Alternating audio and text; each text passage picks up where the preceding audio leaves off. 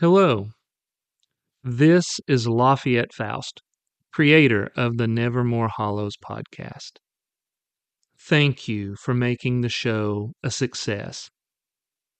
Please take a moment to subscribe, give 5 stars, comment, and share the show with your friends. It's the best way to help us grow and to be able to continue to provide quality horror content.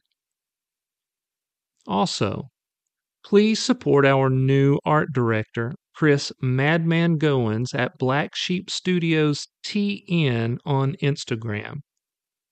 He has some amazing Nevermore Hollows art for sale, signed by the both of us, as well as many other original pieces I think you're going to love. Now, for you horror hounds who like to have a good laugh, I invite you to check out my other podcast. It's called The 3 Uncool Cats. In it, my 2 friends and I sit in a basement and discuss music, movies, and whatever else comes into our warped minds. I would really appreciate it if you would give it a listen. Now, with that out of the way, I invite you to sit back, turn on a light, and prepare yourself.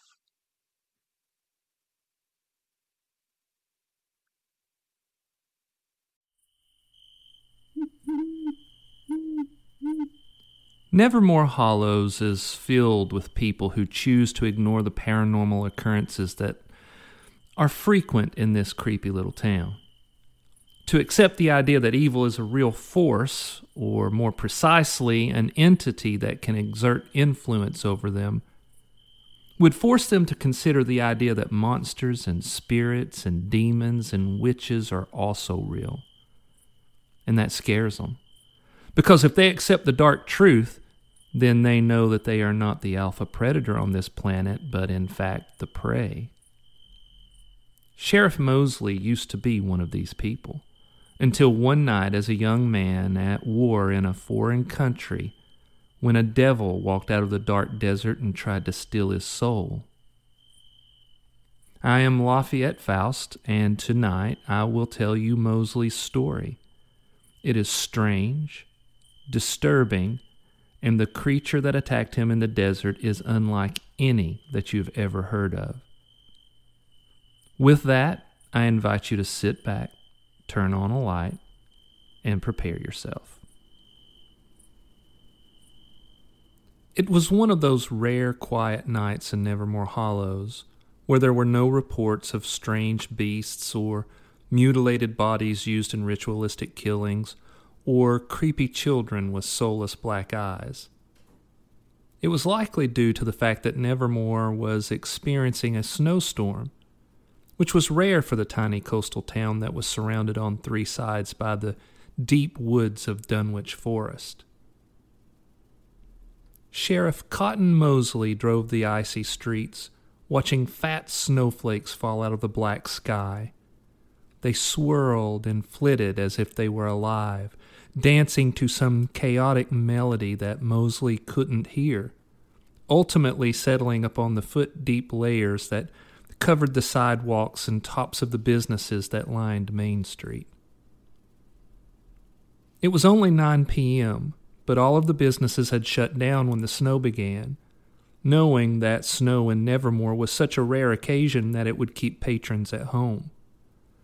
The ornate street lamps cast jaundiced pools of light down the empty street, causing the piling snow to look as if it were bursting with infection. In the passenger seat of the cruiser sat Alyssa Hart, the town's coroner. She was Mosley's closest friend and confidant. She knew of the dark nature of the town, had the scars to prove it, and would on occasion ride along with Mosley when she didn't have bodies on the slab back at the morgue. She was 50, had shoulder-length red hair, and hazel eyes that gleamed with the spark of curiosity. She did not allow the darkness of this town to taint her soul. Instead, she thrived on its strangeness and made it her mission to understand all that she could about the supernatural creatures that preyed on the townsfolk. She felt that the more she knew and could share with Mosley, the better they could protect the town.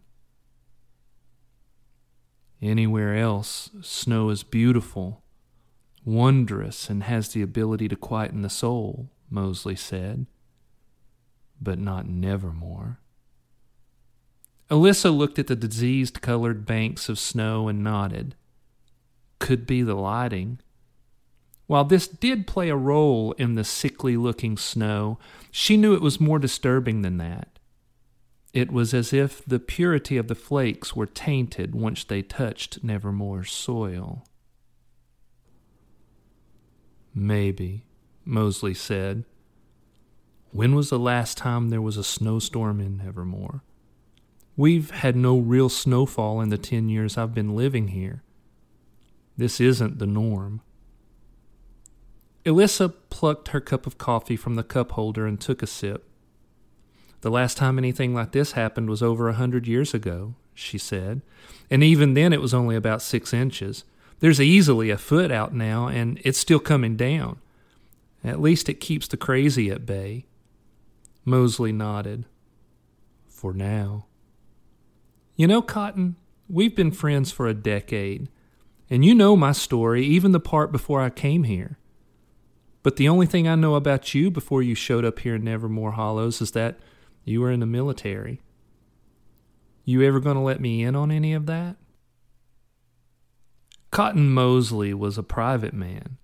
There were only 3 people that he allowed to be close enough that he could call them friends. That was Alyssa, a paranormal detective named Tiberius Poe, and the owner of Winona's Waffle Hut. There were many others that he cared about, but only those 3 did he feel comfortable sharing the details of his personal life.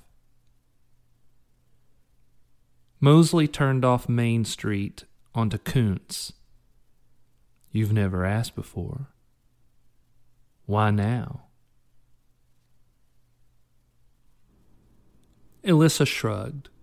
I figured sooner or later you'd tell me, but since you haven't, tonight's as good a time as any. The deep red glow of the dash lights washed over Cotton as he considered where to begin. Well, as you know, it was the Army. I joined up right after the attacks on the World Trade Center. I made sergeant and was sent to Iraq with a squad that was tasked with going into the villages to make connections with the people, in the hopes of gaining intel that would help us root out the various enemy factions. We got to know the villagers pretty well, and as they began to trust us, they began to tell us things that seemed fantastical and strange. Alyssa was intrigued. You mean supernatural things? Mosley nodded. Yes. And at that time in my life, I didn't believe in the supernatural. Thought it was ludicrous and superstitious and small-minded to think that there's a spiritual realm. But when I look back at how I ended up here, I have to believe that I was meant to go to Iraq so that I could experience the paranormal there, so that I would be prepared for what we're dealing with here in Nevermore. I believe that we're shaped and prepared for our future battles, Alyssa said. So, you're a young man who leaves the secular comfort of the West, where we no longer believe in a spiritual realm, and you end up in the middle of the desert in a country where the spirit realm is seen as very real and extremely dangerous. It only makes sense that the villagers would tell stories. I mean, it's a fundamental belief for them. Yeah, Mosley said. But I was still so westernized that I couldn't give any credence to what they were telling me. But that all changed one night about 3 months into my first tour. Lay it on me, Alyssa said. She took another sip of coffee, waiting for Mosley to gather his thoughts. After a moment, Mosley seemed to decide where to begin. There was this one village that was farther out in the desert than the others. There were maybe 100 people living there. Beyond that village was nothing but empty desert. These folks were simple in the way that they approached life. Good people, close-knit, but chose to call me and my squad friends. One night, we were sitting around a fire with the elders, and some kids came running up, terrified, speaking rapidly in Arabic. "What time of the night was this?" Alyssa asked. "Around 11 p.m., Mosley said. "And I don't know if you've ever been in the desert at night with no real ground light from nearby cities, but it's unlike anything else you can experience. The night sky is so massive, and there are so many stars. It's humbling because it makes you feel small, so finite. The dark landscape beyond the campfire light presses in on you and seems so threatening, keeps you always on edge." Kuntz Street was lined with craftsmen and Victorian homes, and the sickly snow seemed to soak in the light that shone through their windows. Alyssa had the disturbing thought that the snow was some massive alien creature that was assembling itself here in Nevermore, and whose purpose was to devour all the light, leaving the town in pitch-black darkness. A chill slithered down her back. "I've never been in the desert," she said. "I can only imagine how disturbing it could be, especially under the circumstances of war." Mosley turned off Kuntz onto Eldritch Lane. So these kids were terrified. Their eyes were wild. The youngest one looked to be about 7, and he was crying. All of them were shaking. One of the elders, a wizened man named Hamza, spoke with the kids. I could follow Arabic if they spoke slowly, but they were speaking rapid fire. Of course, my men and I jumped up, guns ready, thinking that one of the various enemy factions was headed our way. But Hamza finished speaking with the kids and sent them to their huts. He then turned to me and said something, and I'm not going to lie to you, it sent a chill all through me. "What did he say?" Alyssa asked. She was hanging on Mosley's every word. "He said that a devil was coming." After a long silence, Alyssa said, "If you didn't believe in the supernatural at that time, why did it affect you so powerfully?" Mosley shook his head as he considered his response. Maybe it was the oppression of the massive night sky or the ominous darkness of the desert beyond the campfire, but my first thought did go to the supernatural. I mean, it was clear on his face that he wasn't speaking about anything human. He was terrified in a way only the supernatural can cause. Anyway, before I could say anything, we heard something. "The devil?" Alyssa asked. "Well, that's what I thought," Mosley said. But Hamza said it wasn't. But I could see the fear on the rest of the elders' faces. I pressed Hamza for more information. Instead, he told one of the others, a man named Nabil, to run and get a woman named Yadira. "Let me guess," Alyssa said. "She was the local witch doctor." "She was, for lack of a better term," Mosley said. "I'd met her before. She looked as old as the desert and hobbled along using a walking stick. Nabil ran to get her, and we continued to hear this noise coming from the desert. It was getting closer. It sounded kind of like a jackal, but not quite. When those things howl at night, it literally freezes your blood. My men had spread out, guns ready, the lights attached to their weapons shining into the desert toward the noise. And then we saw it. There was a long pause as Mosley's memories transported him fully back into that moment in time. Alyssa didn't push. She waited patiently. He finally continued. At first, we didn't understand what we were seeing. I mean, it was clearly a jackal. That much was clear, but it's how it looked that caused us to doubt what we were seeing. It crept into the light, stood about 20 yards away. Its body was skeletal, twisted, hunched. Its head had been cut clean in two. From the neck up, it only had half its face. It lowered what was left of its head, its tongue lolling down, dripping bloody drool. Its only eye darted from man to man, as if sizing us all up. Then it settled its eye on one of my men, a guy named Garrison. It raised its head and attempted to howl, as it came out as a loud gurgling growl.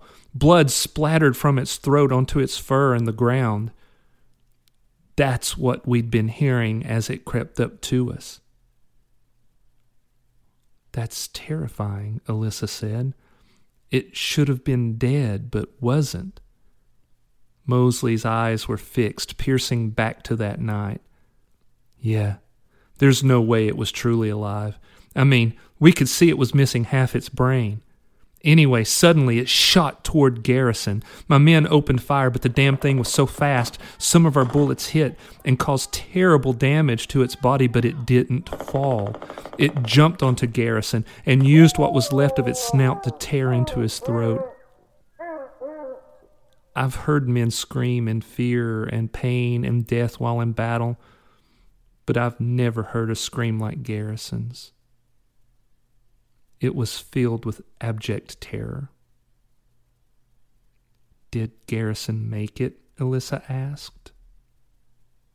No. We kept shooting the damn jackal. It took round after round, but it kept gnawing at Garrison's throat, killing him.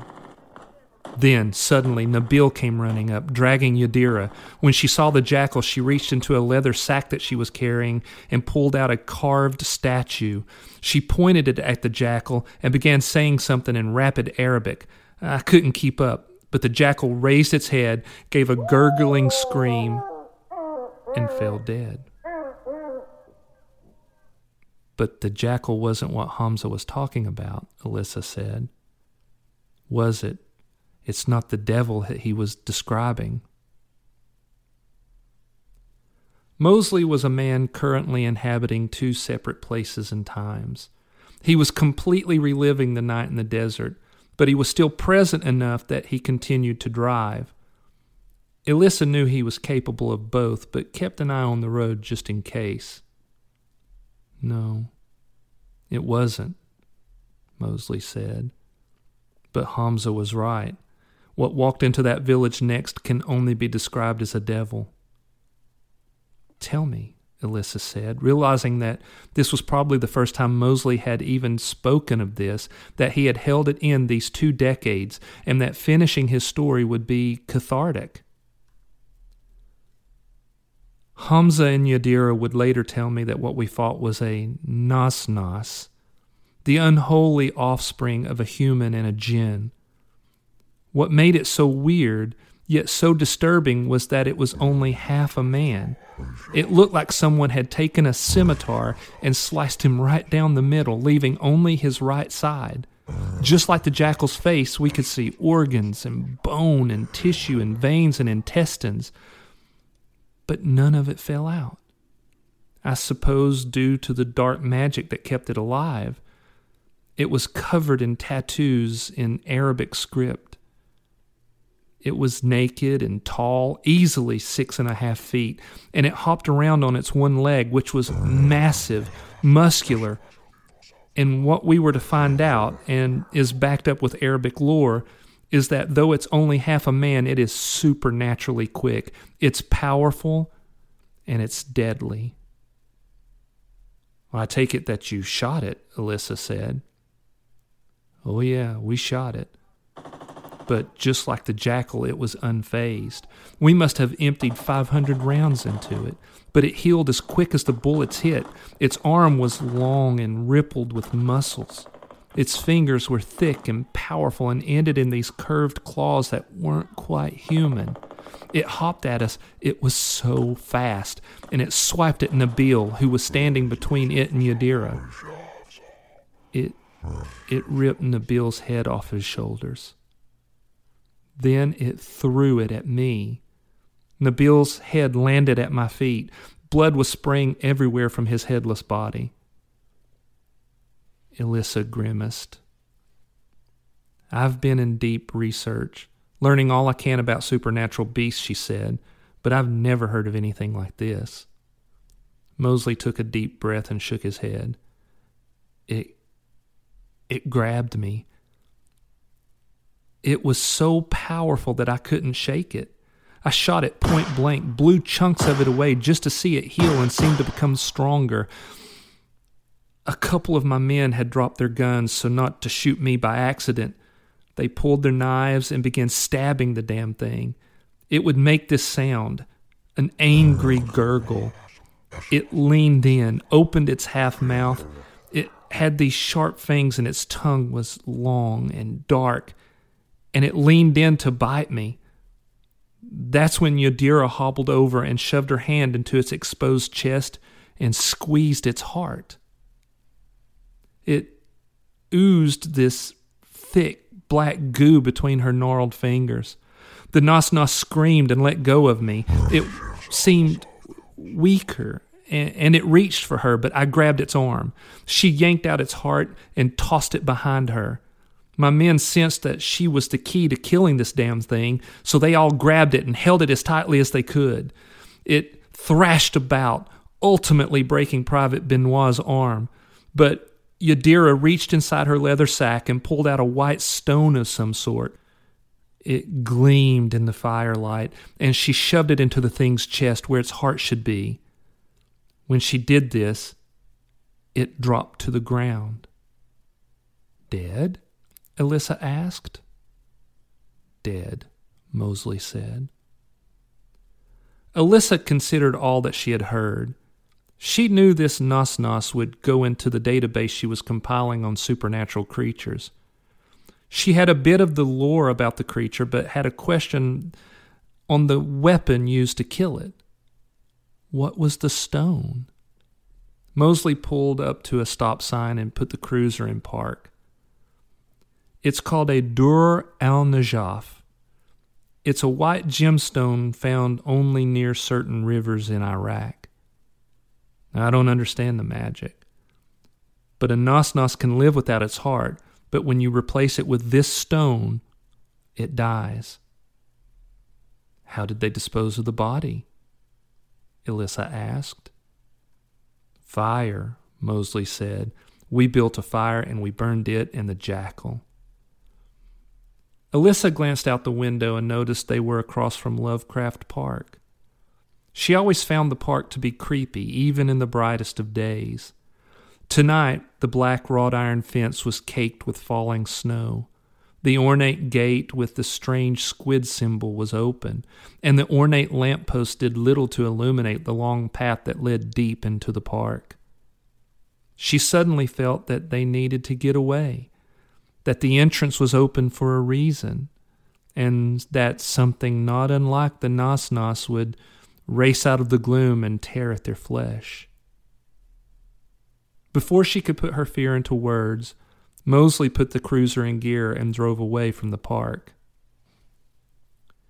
She looked out the window, processing all that Mosley had told her. She watched the flakes fall from the dark sky and wondered if she and Mosley would get to live to an old age, or would be killed at the hands of some paranormal beast that lurked in the shadows of Nevermore. Not long after I got here and saw the truth of this town, I considered leaving, Mosley said, as if reading her thoughts. But I came to the same conclusion that you did, that we are put in situations at certain times in our lives to prepare us for more important things later. And I don't believe in coincidences, so I had no other choice to but to believe that I was meant to be here in Nevermore, fighting the good fight.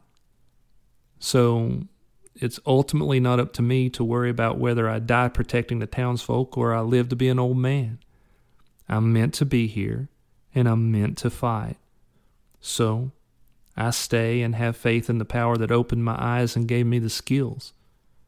And at the end of the day, I'm at peace. Mosley had just put into words exactly how Alyssa felt. She had often worked through this same issue and come to the same conclusion. Agreed, she said. So, since we have a rare night of peace, what do you say we stop at Winona's for some food? My treat. Mosley smirked and cast a sideways glance at her. You realize that Winona's is where all the really crazy shit happens, right? Alyssa smiled and nodded. I do. And on a rare quiet night, you want to tempt fate and go there? Mosley said. Alyssa shrugged. Look at it this way. If anything crazy is going to happen on a quiet night like this one, it will be at Winona's. At least we'll be well fed and we can help shut it down. Mosley smiled for the first time since they'd been driving. Winona does make a damn good waffle. He drove the cruiser past the Welcome to Nevermore sign and into the snow-filled darkness, wondering if their quiet reprieve from evil would last, at least for one single night.